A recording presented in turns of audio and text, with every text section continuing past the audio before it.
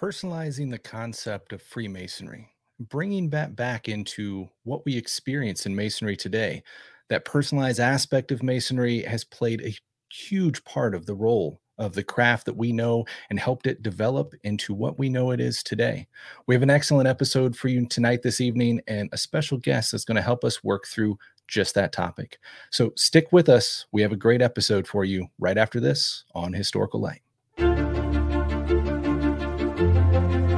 Welcome back to the Historical Light Masonic Podcast, dedicated to illuminating our past and bringing our Masonic history to light since 2016.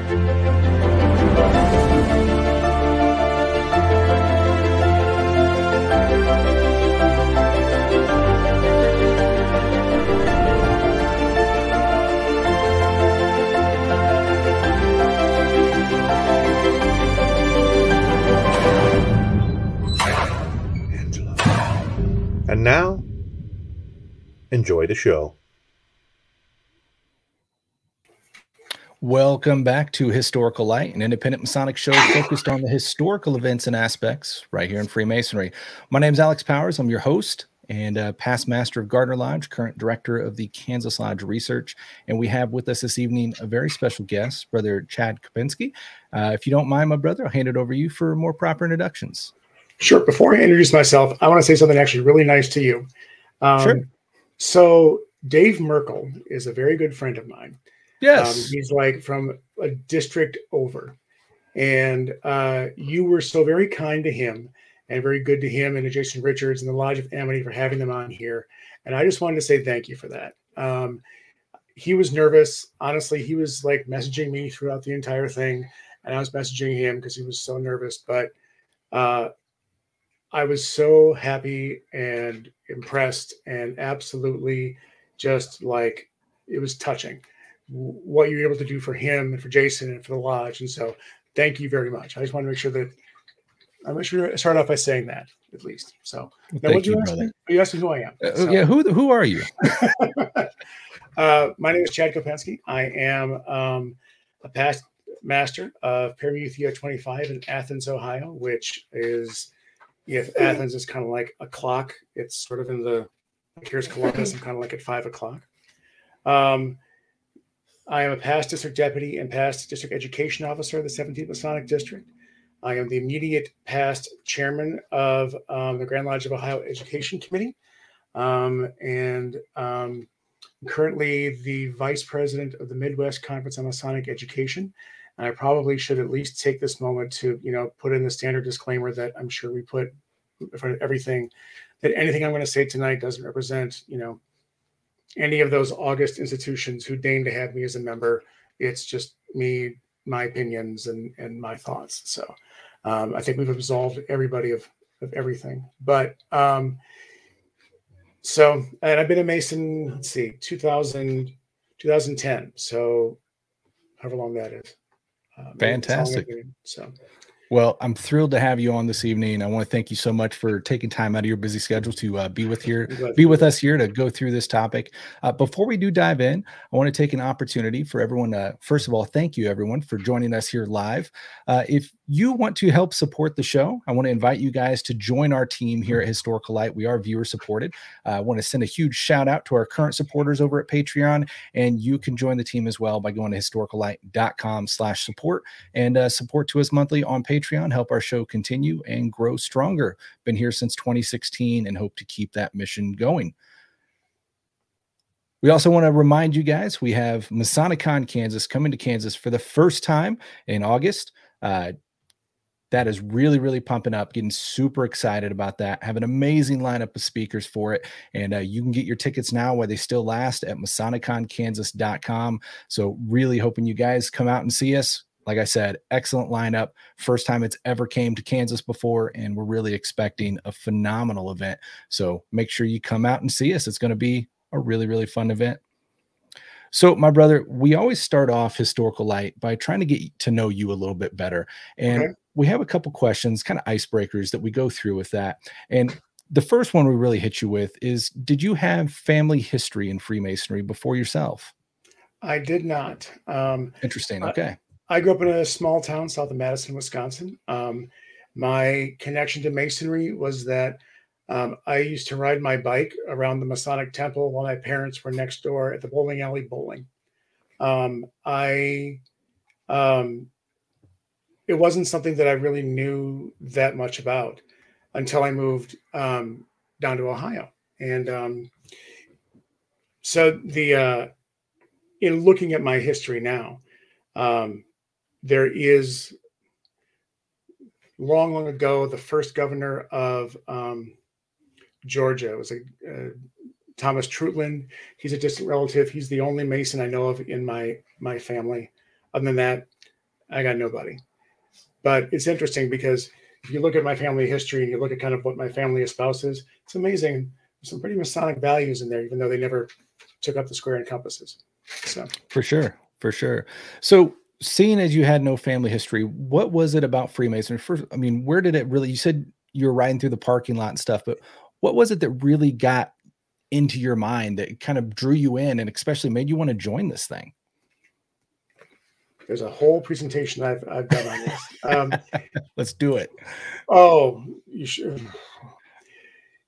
Okay. So my transition, I went from my little small town. I went to school in Milwaukee, and I had a life there. I was a teacher. I was an actor. I, did martial arts. Like I was saying, like there's a lot that I did. And then I moved, and then I met a girl, and I moved to Ohio to take care of her family. And my transition was not really, it wasn't a good one. It was, and really, this is one of these things I really have done like a whole presentation about, that I got into a place where I was in a bad job, just a bad situation, just, feeling incredibly disconnected from the life that I'd created. And when my wife told me that she was pregnant, I realized that I needed to start loving this part of the country, not just for, my own happiness, but for the sake of my family, for my wife and for my daughter. I mean, it's not about me anymore. It's about creating a family. And family is all about connections. It's all about those. That's why guys join. Guys join Masonry looking to connect. And as I was looking to connect, I honestly petitioned the Odd Fellows first, but they never got back to me. Really? Yeah, I petitioned twice. But I petitioned my local lodge. And the next thing I know, I went looking to connect to my little section of Ohio. And I found those connections I was looking for. I found those like-minded individuals. I found a way to use my talents in the service of others. I found a way to walk down the street and say, oh yeah, that building's named after Edwin Chubb. Let me tell you about Edwin Chubb. His sword is sitting in the secretary's office because he, lived here 100 years ago. Oh, this is Ohio University. Oh, hey, you know what? The first president and first three graduates were members of my lodge. And I walked down this street. And all of a sudden you feel connected to the land, to the area, to the people. And then all of a sudden I didn't feel alone anymore. And I think that's one of again, I can talk about this forever, that our product in Masonry is connections. And that's what we produce, is meaningful connections. And then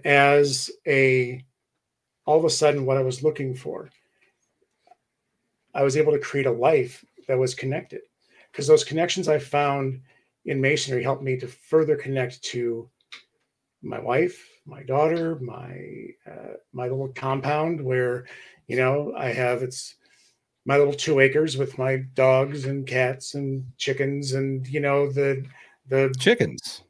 Yeah. We have, do you have chickens? By any chance? I do have chickens. Do you really? Pandemic thing, but yeah. We ended up right on the other side of the world, actually. Seriously, on the side of the wall? Yeah, just right outside this question. I got to ask you: Was this like your choice? Like some people have chickens, some people choose chickens. Some have chickens thrust upon them. Which were you? So, God, it's funny. I'm an animal lover. I fall for animals very, very easy. Always have. We used to live in Shawnee, Kansas, was just a little bit closer to the KC Metro. And I wanted chickens when we lived there. And we had explored it. And then when I got with the city, they had really weird zoning issues where you had to reapply every single year. And it was like, it just didn't make it like worth it. So we held off. But then we moved out here to Gardner, and you're allowed to have them, just no roosters, whatever. And we put it off until the pandemic, and then everyone's getting chickens. So it's like, I don't know. And my wife is one that she loves animals as well until she has them. And then she's like tired of them really quick. And it just becomes me taking care of them. I know she's watching this. I'm throwing her under the bus, but it's the truth. She's putting in the comments right now that she wants a llama. Luckily, we're not zoned for that. I want a llama. Here's the thing. Like, and I knew this too. So I had chickens thrust upon me, which sounds awful, but I have a little daughter. And at the time she was like, we need chickens. And my mother-in-law and my aunt-in-law were like, well, we'll get you chickens. And all of a sudden they gave us 6 chickens.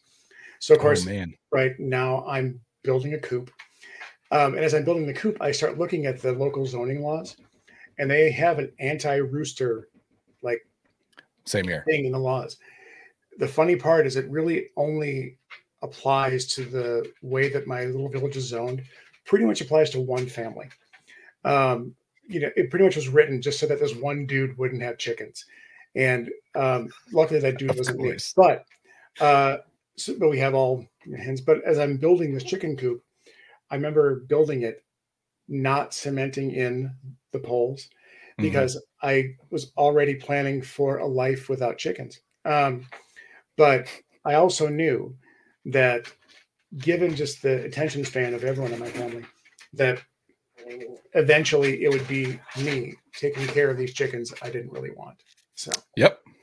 Now, here's the question. Did you use the egg thing with your wife? Is that how you convinced her for chickens? Like, how did they? Yeah, that was a huge justification, because like when the pandemic hit, right, like stores were bare, everyone's freaking out, and we fell into that. Like, we need chickens. That's the only way we're going to survive. We need eggs. So yeah, right. that was a huge justifying factor. Right, because then you're going to sell them, right? You're going to start selling these cartons of eggs. That I don't know that we went that far. We just thought we were going to apparently survive off eggs. Here's the kicker: no one eats them now, but me. My wife is terrified of them. She wants to go buy. We have store-bought eggs in the fridge right now, even though we are overflowing with personal eggs. Well, here's the other thing they don't tell you is that chickens kind of go through like phases. Yeah. But I got to back up here a second. So here's how my wife got me, right? My wife said, sorry, those are the dogs behind me. I apologize. It's not my stomach. I have eaten dinner. My wife said, well, listen, chickens lay eggs. I'm like, okay, well, how many eggs per day do they lay? She said, well, on average, one chicken lays 1 egg per day. I'm like, okay, we got 6 chickens. I'm like, that's 6 eggs a day. So even if one is an off day, you're looking at 36 eggs. That's 3 dozen eggs a week. And I remember thinking, how many recipes do I know using eggs? Like, what can I make with them that I know now? And what am I going to have to learn to do with 36 flipping eggs? Now, my hens did really well for about, I don't know, like a year. And then they stopped laying eggs. And now we start buying store-bought eggs. And I'm like, girls, you got to earn your keep here. I mean, at this point, you're costing me things. So anyway, but yeah, that's how my wife got me. So that's awesome. So now we do have the topic lined up tonight for reviving the concept of personalized masonry. I don't want you guys to think we're going to talk about chickens the whole time, but I do got to bring up, because I want to. Now you got your chickens when they were full size, right? Or were they chicks? The first round we got full sized. We had all right. My chickens ended up becoming sort of this neighborhood thing. I live in this like 2-acre section of my little town, and we just kind of let them out to run around the yard because free range. You got to. Right. I was afraid they'd go on the road. They really don't. And we have we have outdoor cats and groundhogs and things and whatever. They don't really bug the chickens that much, which surprises me. But anyway, so the first round we got were full sized and they were great. And our neighbors would come out and like watch the chickens as they ran through the yard. It became a social thing. A neighborhood dog got loose and came and took out our chickens one day. So we came home to like, one left. And so the next ones we got were chicks, and we raised them from, eggs up to full grown. And now we have our 5 now. And You got 5 now? Yeah. So yeah, we won't go through this whole time talking about chickens. We'll switch over to the topic here in a second, but Okay. I want to bring up a funny story about when we got our chickens, because Okay. we got them as chicks, right? Yeah. And I think it was Tractor Supply up here. They always get you with the chick days, right? So we end up with 6 leghorns, the white ones. Yeah. And we didn't have a coop or anything, right? We just brought them home. So we're raising our chicks in the house, and we've got like this I'm trying to remember. It was a home decor thing. It wasn't meant for it, but it was like a box that the previous owner had just left here. Looked like an old like Coca-Cola style crate that we used to stand up and we'd have like a letter in it. On it. Exactly, right? That's funny. So we just we're like, well, we don't really want it, and we just kind of made it into a chick bed, and it worked great. But the chicks grow like quite fast. And I was going through the instructor deal for Masonic Legacy Society, and obviously it's very into the contemplative side and all this. So we did all of our training on the meditation and whatnot, and then we had switched over to the portion of where we are taking over the class, and we're doing the meditation ourselves. And right in the middle of doing this meditation, the chicks had not only discovered how to get out of this crate they were living in, but they discovered they could now hop up the stairs. So while I'm doing a meditation, I start hearing the tweets, and the tweets are getting louder and louder and closer. And I'm like meditating, trying to keep eyes. And I'm like, try to keep centered. I got chickens coming up the stairs. I'm like, oh crap. And then the dogs see, so you got dogs running through the background, and then the chicks start half flying. And everyone there, Juan Sepulveda, everyone was just making fun of me because I've got a whole barnyard going off in my house. It's like RJ and Scott, were those guys there too? RJ, I think, was there that day. Juan Sepulveda, Baruti was there. It was a great group to just totally embarrass myself with barnyard fun. And if you're gonna listen, if you're gonna falling down in front of those guys is about the worst thing you could do. Let's be honest. I mean, because you'll never hear the end of it. Exactly. Ever. So you said you got 5 though? Yeah. Here's the thing, the 2 things they didn't really tell me about chickens, because they're weird creatures, right? They're like this side of like prehistoric. Like if they were if they ever evolved to having intelligence to the point that they could organize, or returned back to their prehistoric state where they were like 6 feet tall, we would not be the dominant species on this planet. I'm telling you this right now. And here's why I know this. One, when we have Thanksgiving or like Easter, and we'll cook like a turkey or a chicken, we'll throw the carcass into the or a chicken. That's great, dude. These things will clean a turkey carcass in seconds. It's like watching a National Geographic special. It's disturbing, but it's fascinating. I mean, but it's insane. And then of course you get the eggs next day and you feel really guilty, like you've done something thoroughly like maudlin and wrong. The other is that I pulled in my driveway, they're doing free range stuff. They've kind of gotten used to that when humans are around, that someone's going to feed them. They're starting to learn basic like group tactics. They bum rush my car. And so when I pull into the driveway, it's like out of New Jack City or West Side Story or something. I've got like 2 chickens outside this door, 2 chickens outside this door, and one who's up on the hood. And it's just this shy of him, going, Warriors, come on. I mean, it's that really, if they ever fully evolve and organize, we're screwed. Oh yeah.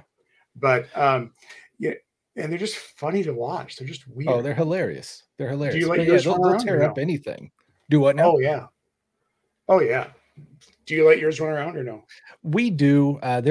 They stay in the cage most of the time. Like some weeknights if it's nice, weekends. I try to let them have plenty of free range time that way.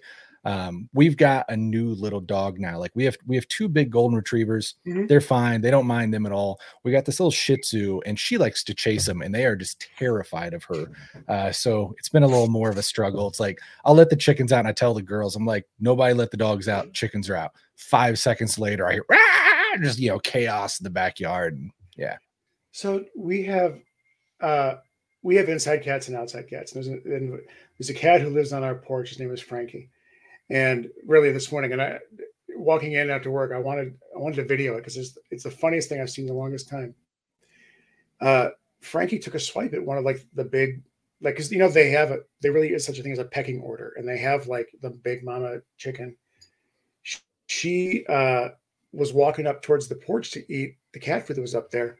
Frankie took a swipe at her, and I have never seen a chicken give like teacher look before, but really kind of went and stared down the cat, and like the cat ran. And later on, like a few minutes later, Frankie was up on top of like the cat house on the porch, and the cat was eating his food. And I was like, our cat's broken. Or like, I don't know, I drink your milkshake, like something. Like there just was this anyway. But so the dogs are okay with the chickens, like no one messes with them. Yeah, no, just a little dog. She's a little well, she's a punk. She likes to chase them around. She doesn't hurt them or anything. Likes yeah, they're terrified running with of her. the fuss and feathers and everything. Yeah. So I got to ask you, because we Yeah. were talking in the green room, and it'd come up how I over engineer everything, and this is one of those situations. Did your chicken setup cost you an arm and a leg? Initially or eventually? Oh man, yeah, that's a very valid question. I'm gonna go with initially for now. So, all right. I'm going to digress here for a second, so bear with me. I live in a house that was the previous owner is a Pearl Harbor survivor, and he is of strong Appalachian stock in that he was ridiculously clever and ridiculously cheap. And so everything in my house, regardless of what it is immediately $100 extra and an extra trip to Lowe's or Menards or wherever. Okay. I think there's something in the walls that has inspired me to try to be incredibly clever. Yeah. And what usually ends up happening is, so I decided to try to build it out of just like treated lumber and like chicken wire to make it an enclosure. And then I decided to go to like the local restore and buy just a cabinet and some sheet metal, and I put together a little hutch for them. Right. And that worked out fine for like the first 6 months or so. Did your wife worry about the chickens getting cold at all? I don't think so. They're chickens and they have feathers, and it's like sleeping in a down sleeping bag, right? Right. Yeah. My loving wife, God bless her, with her huge heart, and this is one of the reasons why I love her, because she likes stray animals. She was worried about them being cold, so she put a little heating element in this makeshift chicken coop that I built. Swear to God, man, it set it on fire. Oh, and no. So yeah, we were up in Wisconsin for Christmas, and we get a phone call from the person watching our house saying, so the chicken coop burned down, and the chickens were like running around the yard, and at least they got out. Yeah, I mean, Or, we could have come home to a cooked Christmas dinner, I guess. Like, I mean, yeah, that's true. Cajun style. Long enough, and it could have been jerky or something. I don't know. But talking about bringing them inside. So down in the basement, again, this is an old house. They have one of those rooms that has like hooks on the ceiling and a drain in the floor, which I call the murder room, but is one of those rooms that exists in old homes where they would like hang. You make this sound like it's in every house. The hooks on the ceiling. It's not in every house. Okay, hold on. I was told that almost every single house has one of these like rooms that has. It's where people old homes do, right? To like hang meat or hang like roots and things. I'm sure towards the Appalachian Mountains, it's probably more common. Maybe this is not. This is bugging me now. I feel like that should have been disclosed on your real estate contract. Well, yeah, they told us it was like a. I think it's listed as a shower or something, but it really you don't have the stone room with a drain in the floor and the hooks on the ceiling. No, not here. Okay, so we have a murder room. Right on. But the murder room made a great place because it was winter, like it was December when this happened. We moved the chickens inside into the murder room and let them kind of run around in there until things warmed up enough and that I could actually get out there. And then instead of, me being clever, my wife insisted we buy one of those like store-bought coops from Tractor Supply, which are $200, $300. Yeah. Right. And we got one of those and and that lasted about a year until it got wet and kind of melted away. And so we got another one this time from Amazon for $200 that I put together and is fine. So initially, no. Eventually, yeah. These things are expensive for they are what I could be paying for eggs. And you can sit there and tell me it's an investment, that I'm going to get eggs and eventually I'm going to get soup, and nuggets. But right, yeah, those are pretty expensive nuggets, man. Well, we've been harping on about chickens for way too long now. We've got Brad Drew on here. Let's see if I can throw it up. We got Brad on here saying, so what about that masonry stuff? Brad, I'm sorry. We're going to get to the masonry stuff. Just totally. I feel like I've got to tell you. Yeah. Who's that guy? Let's ban him. Ban Hammer. Brad Drew. So. Tell me about Brad. No. Okay. There are certain stories. Off air. There are certain stories about Brad Drew that aren't mine to tell. So I will. You can tell. Well, I do want to tell you about my unfortunate story just real quick, and then we'll definitely get over to this topic about personalized masonry. Yeah. So I unfortunately Googled stuff because I over-engineer everything.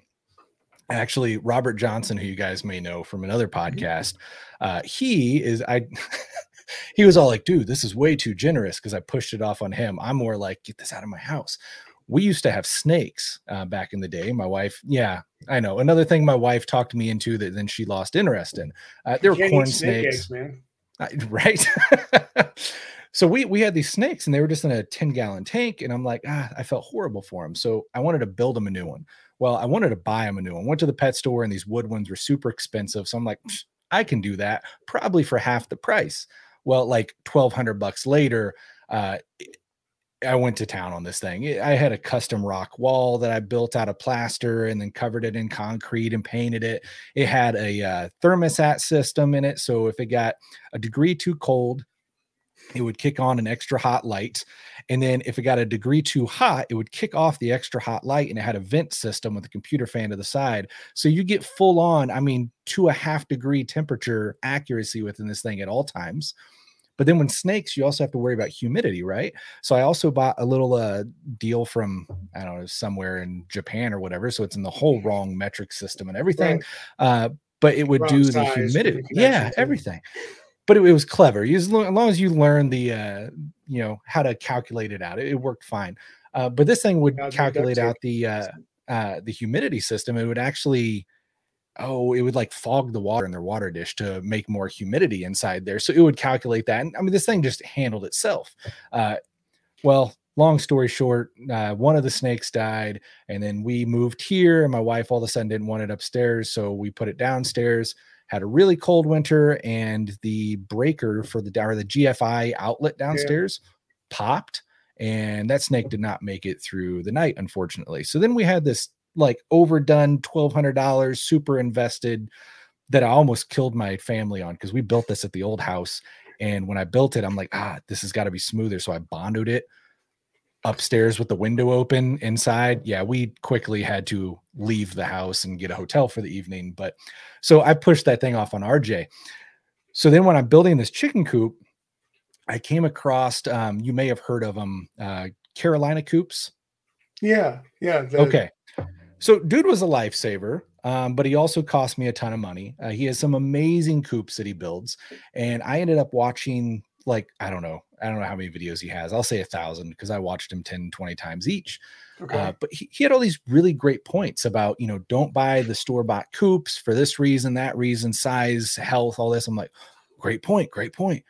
So I probably watched these videos 15 times each. And I'm like sitting there, okay, this board has to be 4 feet 6 inches. And I'm making out schematics to like build this coop off of watching his YouTube videos, because I was too cheap to actually buy his coop. I'm like, that costs too much. I can build this thing cheaper. Right. So we build it off of these homemade at the moment schematics. Probably spent over double of what it would have cost to just bring him out here and bring us one. And then of course I had to go geeky and make it a smart coop as well. So this coop has 2 PTZ cameras in it I can access from my phone.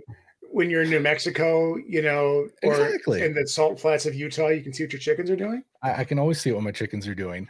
It's Please tell me you didn't get the whole like automatic egg collection, and it would weigh them, automatically track like through an Excel spreadsheet, the yield and all that stuff.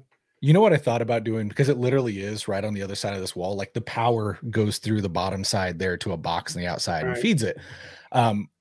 When winter came along and I realized that, man, I did not want to go out there every day and open and close their door and have to collect the eggs.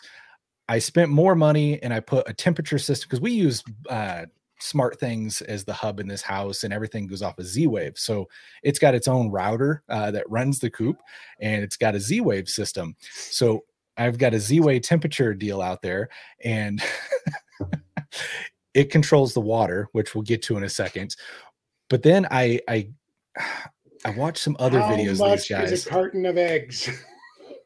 Way cheaper than anything. These are golden eggs, man. I hooked up a linear actuator like they use in hospital beds. Yeah. And I saw a video where a guy put this on the door and actually just up and down with the chicken door. And I'm thinking, well, that's just because these things have like a 450-pound strength weight, like rating on them. I'm like, that's a guillotine waiting to happen with one stupid chicken sticks his head out. So instead I got smart and I put the linear actuator to the side and made a pulley system.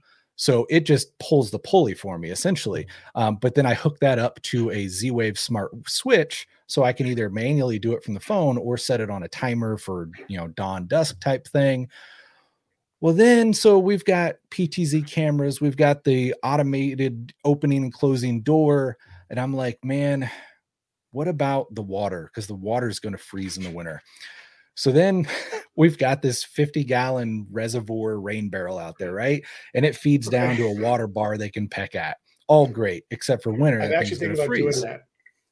It's fantastic. You should.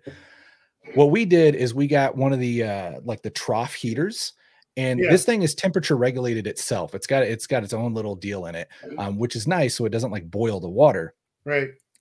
But then I've got a circulation pump on one end of the little water bar and the heater in there, and it all goes back to another Z-Wave switch that is set for any time it gets to a certain temperature. Like I think I got it 5 degrees above freezing to give the heater a time. It'll kick on that heater and it'll kick on that pump. So it heats the water and then circulates it through that water bar. So you got constantly warm water going through there and it'll never freeze. So the only thing I have to go outside now. Oh, and we've got the grandfather's feeder. So they hop up on it and it opens and it holds a 50-pound bag of food. So I only got to feed them once a month. They got 50 gallons of water. All I do egg collection is the only thing that ties me to that coop. See, this is how I can tell that like you are a man of like letters and sciences, because I went to a Jesuit school and was a theater education major, so I can build something that lasts for like 3 weeks and then falls apart. Yeah. So, and also I'm in Appalachia. Like when I was digging the holes for my coop, I found that the power supply from my house out to the garage was one of those white extension cords that that the dude who owned my house had just buried under the driveway. And I hit it. A lot. Like, yeah, I just retaped it and put it down. Yeah. I retaped it and put it down. It's kind of like asbestos. Like if you mess it, it's just going to cause more trouble. It's better just to like patch it and just put it back wherever it's going to be. Didn't see that. Right. Code zoning. Listen, it's been down there for 40 years, 50 years. Who cares at this point? It's fine. So I am thinking about the whole drum thing because now what I have to rely on to feed and water and pick up the eggs is a 13-year-old girl. Right. And those are not reliable systems. So I end up doing a lot more feeding, watering, and taking care of those chickens than any man really, should have to. But I have to say they are pretty entertaining. They really are. Oh, they are. They are. They're just dang funny. They just are. I'm glad you didn't go with the whole like PVC coop. One of my neighbors did that, like built the PVC coop. We could like walk it around the yard. Yeah, I'd seen stuff like that, and I don't know. I got so into this Carolina Coops deal, and he had some really great points on his videos. Just going through these reasons of why store-bought coops are not a good idea, and then you go and see them. It's like, oh yeah, I can definitely see that. I can justify that. The other big thing I'm sorry, I'm still going on about chickens. Yeah, we probably at some point. Let's switch over here in just a second. Yeah, but one of the big things he brought up was a predator apron, and we get a lot of coyotes, even more foxes, like right across from the house over that direction. We got this Greenway Park and tons of that. Go you first. I got to think about foxes. Go ahead. Okay, definitely. So I mean, summertime stuff, you open our back door on our porch and you can hear all the foxes and stuff yipping. About the time we were building this coop, they started to move into the neighborhood. I mean, they're right across the street anyways, but 3 or 4 houses up, they actually made like a nest in these guys' bush. So we'd see them around the houses in the neighborhood all day, every day. I'm like, our chickens are going to die. Yeah. So he had this really great idea. Some people will put, mesh on the inside and stuff. He actually does 4 feet of like construction style mesh out from the coop. So his thing was you attach it to the coop really nice and well, but it's thorough like construction style mesh.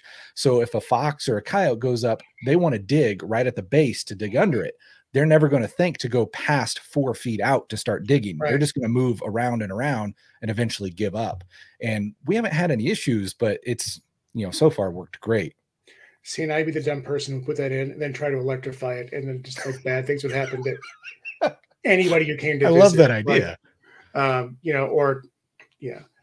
So foxes. Okay. So there's a lot of these little like outbuildings on my compound. And in one of the buildings during the summer, all of a sudden we saw little like fox pups. So we put up like the trail cam and got like the pictures of them, and they really are just ridiculously cute. But yeah, we started getting worried about the chickens. And at lodge one night, one of the brothers in my lodge has one of those like pest animal removal businesses. And he says his 2 biggest things he takes care of are like bats and foxes. And he said that foxes couldn't do the bats. What? I could not do the bats. I know bats are cool. Do you get a lot of bats out where you're at? No. I know a story about bats too, but that's a whole other thing. Growing up, we had a cabin in the Upper Peninsula of Michigan, and when you would walk into the cabin and you'd look up at the front door, all you would see were hundreds and hundreds and hundreds of bats like up there in the roof. And it was awesome because never got a mosquito bite in that cabin ever. And then of course, if you're like, if you were sleeping, you just kind of heard when you were sleeping, you just didn't open your eyes or look. Back to foxes. Foxes are predators of opportunity. Indeed. So we were worried about them going after our chickens. And as my wife and I are kind of like out there, consulting on the spot, talking about these foxes and talking to my buddy, all of a sudden we heard coyotes in like the field next to us. And as we're talking to my brother, he says that foxes sit there and they like weigh things out. What are they most scared of, right? Are they more scared of humans or are they more scared of coyotes? What's the math there? That they weren't going to go after the chickens because there wasn't an opportunity. They weren't hungry, like there was ample like field mice and food around, but that they had done the math that, we can live here and the humans won't bother us and the coyotes won't bother us.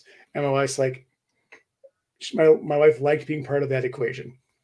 She liked the fact, because foxes come back usually year after year. Right. If they find a good, safe place. And we already have these groundhogs that live pretty much in the same building. But they never touched the chickens. Rats did. Like, we get rats. Really? Yeah. And that we've had to like find a way to, put the food up or, but I've come out in the mornings and I've seen like, rats sitting on top of the coop. Oh, like, Lord. Luckily we haven't dealt with that in the coop. That's one thing that I saw a ton of videos on. Everyone's like, you're going to get mice in the coop. Chickens will kill most of them. Yeah. I've had zero issues in the coop so far. That thing, knock on wood now, but nothing in the coop so far. Well, and we also have these outdoor cats, and I figured the cats have to earn their keep at some point. So definitely. They better keep the mouse out of the house and out of the chicken coop. But, so I'm sorry, what were we talking about? I'm terribly sorry. Reviving the concept of personalized masonry is the topic that we're on for this evening. Gotcha. Right. But wait a minute. I want to ask you something real quick. Sure. Yeah. You have kids though, right? Like you. Yeah. I have two daughters, teenagers, 16 and going on 13. And how long have you had chickens? A couple of years? Second year now. Okay. Do your chickens? My chickens followed my daughter around the yard, and they like, if she sat down on a swing, they would like hop into her lap, or they'd hop on the swing next to her. Like they, I don't know, they became domesticated, or they thought they actually forged a relationship with her and her with them. Is that? They would like to. They're like that with me. If I go down there, sit down, your daughters really just hope so. No, they hate me. Oh yeah, for some life. But no, like the chickens. Really, what it comes down to is they just want treats. If you don't have treats, I care less about you. Yeah, but totally. I'll go sit down. Yeah, they'll come over to me. They'll want to hop up on my lap. This is why they mug me when I come home. Like really, exactly. Yeah. Sorry, go ahead. So my oldest one, she's good with them. She's not like super into them, so she doesn't go out there a lot. My youngest one started out like when they were chicks, she was infatuated with them. She was always down there, just motherly to them. As soon as they got to the point they could chase her, now she's like deathly afraid of them. I don't get it. I'm like, they're not going to do anything to you, but she won't go out there. She's terrified. Well, we talked about them being kind of these prehistoric scary. They are pretty. They do nip at your heels. Oh yeah, they definitely do. They definitely do. I do have to tell you this really awful story, and I think, and then really we'll get to the meat here. Yeah, we really better. So, before I worked where I work now, I worked at another school, and that school was kind of known for its natural resources programs, and so there are always just kind of like animals around. And one day somebody dumped off a chick. Like a baby chick in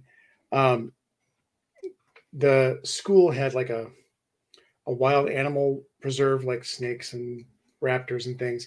And they didn't quite know what to do with this chick. And I said, well, I got chickens. I'll take it.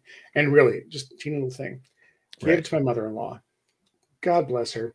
Like she raised this thing for like 7-8 weeks so it could get like pretty big, because we had read that, full grown chickens and baby chicks don't mix. Yes. You can't do that, right? Right. And so we were helping my mother-in-law, and we're trying to get this chick to a size that we could get this baby chick in with like the chickens. And this was the most pampered baby chick I've been insane. So finally we're like, okay, according to all these metrics, this chick is now strong enough, big enough to put in with the other chickens. We put that baby chick in there, and at this point it was almost full grown, like 0.75 full grown. Within 2 minutes, the other chickens had like pecked it to death, started eating it. Like, oh no, it was an ex chicken within about, like 3 minutes. And right, like ridiculous amount of guilt, of course, because you're like, maybe if we just waited another day or 2 or 3, but it was also a little weird to watch because it's just that quick that they just turn on that thing. So this is why your daughter should be scared. And like I said, if they ever organized or ever reverted back to their 6 foot tall, ridiculous stature, we would not be the dominant species on this planet. So, well, she did have a rather traumatizing experience, and this is like legit sad. Okay. So unlike my dead chicken, who got pecked to death within 2 minutes. Yeah, I didn't mean to like totally knock that out of there. That's sad. No, it's okay. That's actually yeah. So we ended up at the and I think they do this to us on purpose, right? We end up back at the feed store to get chicken feed and supplies and all this, and they've got chick days going on again, and they sometimes these chicks are just not. Look at that. Now it's going to be chick days. Okay. Well, some of these chicks like aren't kept, I guess, in the best circumstances. And if you've seen like the videos of how they load these, it's like insane. I mean, they're just shooting them into a box. So there's this one chick that's just like not doing well, and we're sitting there feeling bad for it. So we talked to the people, and they're like, well, yeah, it's going to die. Basically, they just gave it to us straight. My daughter's, both tearing up. They're like, look, if you want to take it and try to nurse it back, by all means. And they just gave it to us. They put it in a box, gave it to us. We came home where I'd had that conversation. Like, look, it probably not going to end well. We'll do everything we can. That chicken lasted 1 hour, and she's sitting there like doing everything. She's trying to get it to take a little bit of water off of a dropper. And I swear to God, like a movie, you see it take and it's just gone. I'm like, oh shit, did that really just happen? So naturally, somehow we end up back at the chicken store, and then they notice how sad they were about losing a baby chick. And there's all these other baby chicks there, and they're different colors than the ones we have. So our 6 chickens turned into 10 chickens that we now have, that then we had to, of course, raise inside again, because like you said, you can't put babies with adult ones. No. And we repeated that entire fiasco that happened the first time, another time, this time in a dog kennel, but no better. So when the time comes for them to become nuggets and soup and cacciatore, like, are you going to, this is really awful. Are you going to outsource this, or are you going to like teach your daughters a lesson about the circle of life? I don't know. Like we've had that conversation. Because so many people around here, they're just Gardner's like the edge of the suburbs, I guess. Like past us is just Kansas. We're kind of the very tip of what you could consider KC Metro. Okay. So you get the best of both worlds here, but most guys go buy the chickens for meat. Like they're not backyard chickens like ours. And I've had that conversation because backyard obviously chickens for us, like ours, by the way, sounds like it should be the name of like a Bonnie Bar or Bonnie Ivory album. Like that really sounds like it should be it's going to be a cover album band you can buy on PBS or something. Exactly. So yeah, ours are definitely pets. So like it's a different concept. I'm just kind of dreading the day of when one of them gets sick. And there's been a few times like right before winter hit, they looked horrible. And I'm like, all our chickens are going to die. I didn't know if they were like had lice or mites or whatever, but they're just balding everywhere. They looked awful. Turns out, because I'd inspected them very closely, couldn't find mites or anything on them. They had just got used to eating each other's feathers. So they were like really just plucking the feathers off of each other and eating them they said it was possibly like a calcium deficiency. Well, that's why you're supposed to take the eggshells every day and like put them back in the. You're supposed to take the scraps. Like this is a learning experience. I haven't done that. I haven't done that. So luckily with wintertime, they kind of like, oh, it's cold. We just got in the comments, Brother Gelling said molting. That's what I thought at first. And then it kept getting worse. My chickens were like basically freaking bald. And we had talked to the vet about it and they're like, no, they're eating each other's feathers. And then I caught them I'd go out there and watch them on the camera and I catch them doing, they're just plucking the feathers out of each other.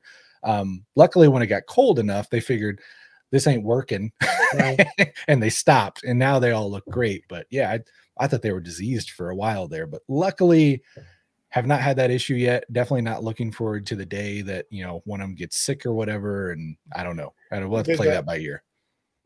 My best friend is a Mason. He's a farmer locally, and he's starting to kind of get out of the business. During the pandemic, both he and another guy who's now the master of my home lodge decided to go in the chicken business as well. And Brad bought, like 50 chickens and, towards the end of the pandemic, he just butchered them and really made them all into soup. The guy who was master of my lodge, he and his wife decided to invest in a business and got 300 chickens. Oh, wow. And it's just like him and his wife and their 3 kids. And they don't, what do you do? That's a lot to take on. Right. And again, me doing the math, I'm like, okay, so that's going to be probably 250 minimum eggs a day. McDonald's isn't going to buy that many eggs. And, there's not that many farmers markets you can take those to before those things go bad. So, right. So, I'd heard rumors that, what one of them wanted to do was almost have a butchering party, bring all the buddies over, get a keg of beer. And we're all just going to first we're going to get all the feathers off of them. And then we're going to butcher them. And then we're going to clean them and package them. And, right. I imagine there's places you could do that. I also imagine that would just be how they film horror movies. But yeah, so I don't have it. I'm sorry. I'm sitting here looking at the time and I'm so like, sorry. We have gone so far over talking about chickens. But the funny thing is we're sitting here talking about chickens and Brother Gelling that just spoke up a minute ago popped up here and says, I'm a chicken farmer. And I'm like, dude, what's the odds? I don't know, but that's amazing. And I need to pick his brain for an end of life plan for my chickens. So 100%. If we'll make sure to get his contact info. Get my contact. Sorry, this is Dottie, who's a cat, and she decided to say hello. So how old's Dottie? How old's Dottie? Yeah, we got to know. Dottie's a story, dude. Everything's a story. I was on my way out to Amesville 278 to visit, and I was driving I used to drive a Prius, and it was called the Prius of Death because Priuses should be intimidating. And I pulled over the side of the road because there's something hanging down off the Prius. And I pulled off in one of those park and rides. And I'm underneath the Prius, kind of putting the bumper back up. And then out of the grass comes this little black kitten who walks right over to me, walks right up onto my chest, curls up and falls asleep. No way. Totally. And I'm like, and really, I was like, what the hell is this? And so I called my wife. I'm like, cat? And that's how we got Dottie. And I went to lodge awesome. And they had their pancake breakfast and were preparing for inspection, that kind of thing. And they came and got her. And yeah, she's been a phenomenal cat. She actually disappeared for about a month last year. Really? And we didn't know where she was. And all of a sudden she just kind of showed up. And it was sorry, this. It's like when you have animals, they're family. And no, I totally get it. You don't think you're going to get emotionally connected to these things. I never thought I'd like cats or chickens because I grew up with dogs. But yeah, I mean the if something happens to the chickens or the cats or the dogs, like it hurts. So Like you're saying you're into animals. I wouldn't have. I mean, we've only been talking about an hour now. I wouldn't have never guessed. Humans and animals belong together. You know, we're all connected. Like it's all about connections. It really is. It all comes. It is dangerous in this day and age to feel disconnected. And it's those connections that sustain us, that define us, that inspire us and move us forward. I mean, whether it's animals or connections or to dead authors or to whatever, it's those connections that are incredibly meaningful. And I mean, a life without connections is not really a life worth having or living. So, of course, people, animals, you know, the more connections you have, the richer your life is. I think you'd agree with that. I couldn't agree more with you on that. That's fantastic. So, yeah, we're well, yeah, we definitely need to bridge into our topic here. But before we do, I wanted to mention, because you're talking about your cat there and how she disappeared for a little while. Yeah. It was making me remember just before the pandemic, we had RJ Johnson and his family come stay with us for a weekend. And the funny thing was, well, not funny. I think we almost killed them all. Apparently his entire family is like deathly ill to cats. And I don't think they realized we had a cat. So yeah, they were like in not a good way the whole time they're hanging out with us. RJ's like, you know, he didn't look good, but our cat like disappeared, and she's weird around people. So I'm like, whatever. She's just hiding. Well, they're here 2-3 days and then they leave. And I'm like, okay, I better go find her. Let's make sure she's eating and all that. I'm looking everywhere.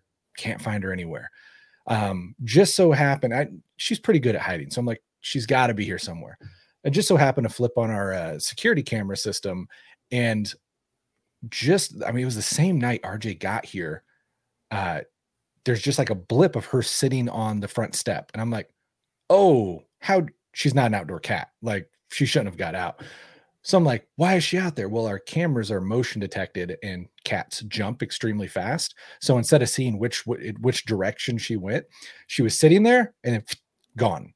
And I'm like, Ghost okay, cat. Great. Well, that was 2 days ago. Wonderful. So I sat on their front step and I'm bumming out because, you know, that cat, she was originally a stray as a kitten and we brought her in. I was very emotionally attached. I'm sitting out on the front step bumming out. And then all of a sudden, my wife's talking to me and I'm like, it's just messing with me, man. I can hear her meowing. And then she's like, no. I actually hear something. And she was living in the neighbor's front bushes. She'd gained a few pounds, eating trash and stuff, but we found her. Yeah, a day after RJ left. We live next to a storage place, and Dottie's supposed to be an inside cat, but she likes to run outside. Really, there's another cat we have named George, who's a whole other story. Anyway, but Dottie got out, and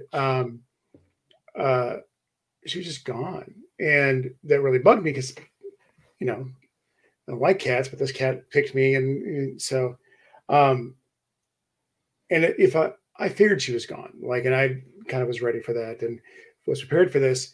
I just wanted to know like where she was, like if I could have seen, you know, one way or the other. And a month later, I pulled in the driveway with me and my daughter, and all of a sudden this black cat comes out of nowhere and runs up to my daughter. I was like, oh, well, that's George. And my daughter's like, this isn't George. I'm like, who? What? And I like walked up, and Dottie, it was like something out of like a Charlie Brown, you know, special, you know, like Snoopy Come Home, ran up, jumped into my arms, like purrs, snuggles, you know.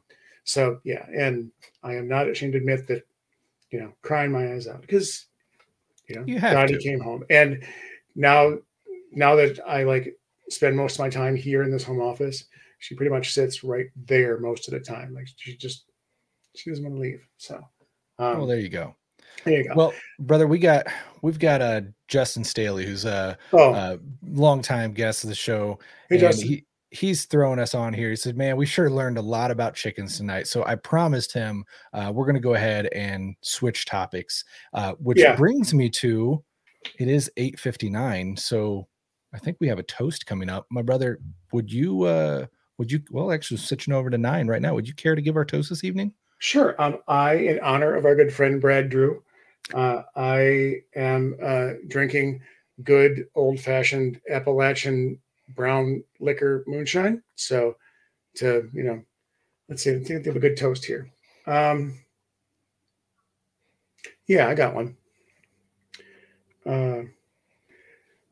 God loves the fools who search for light from dusk till dawn and coast to coast.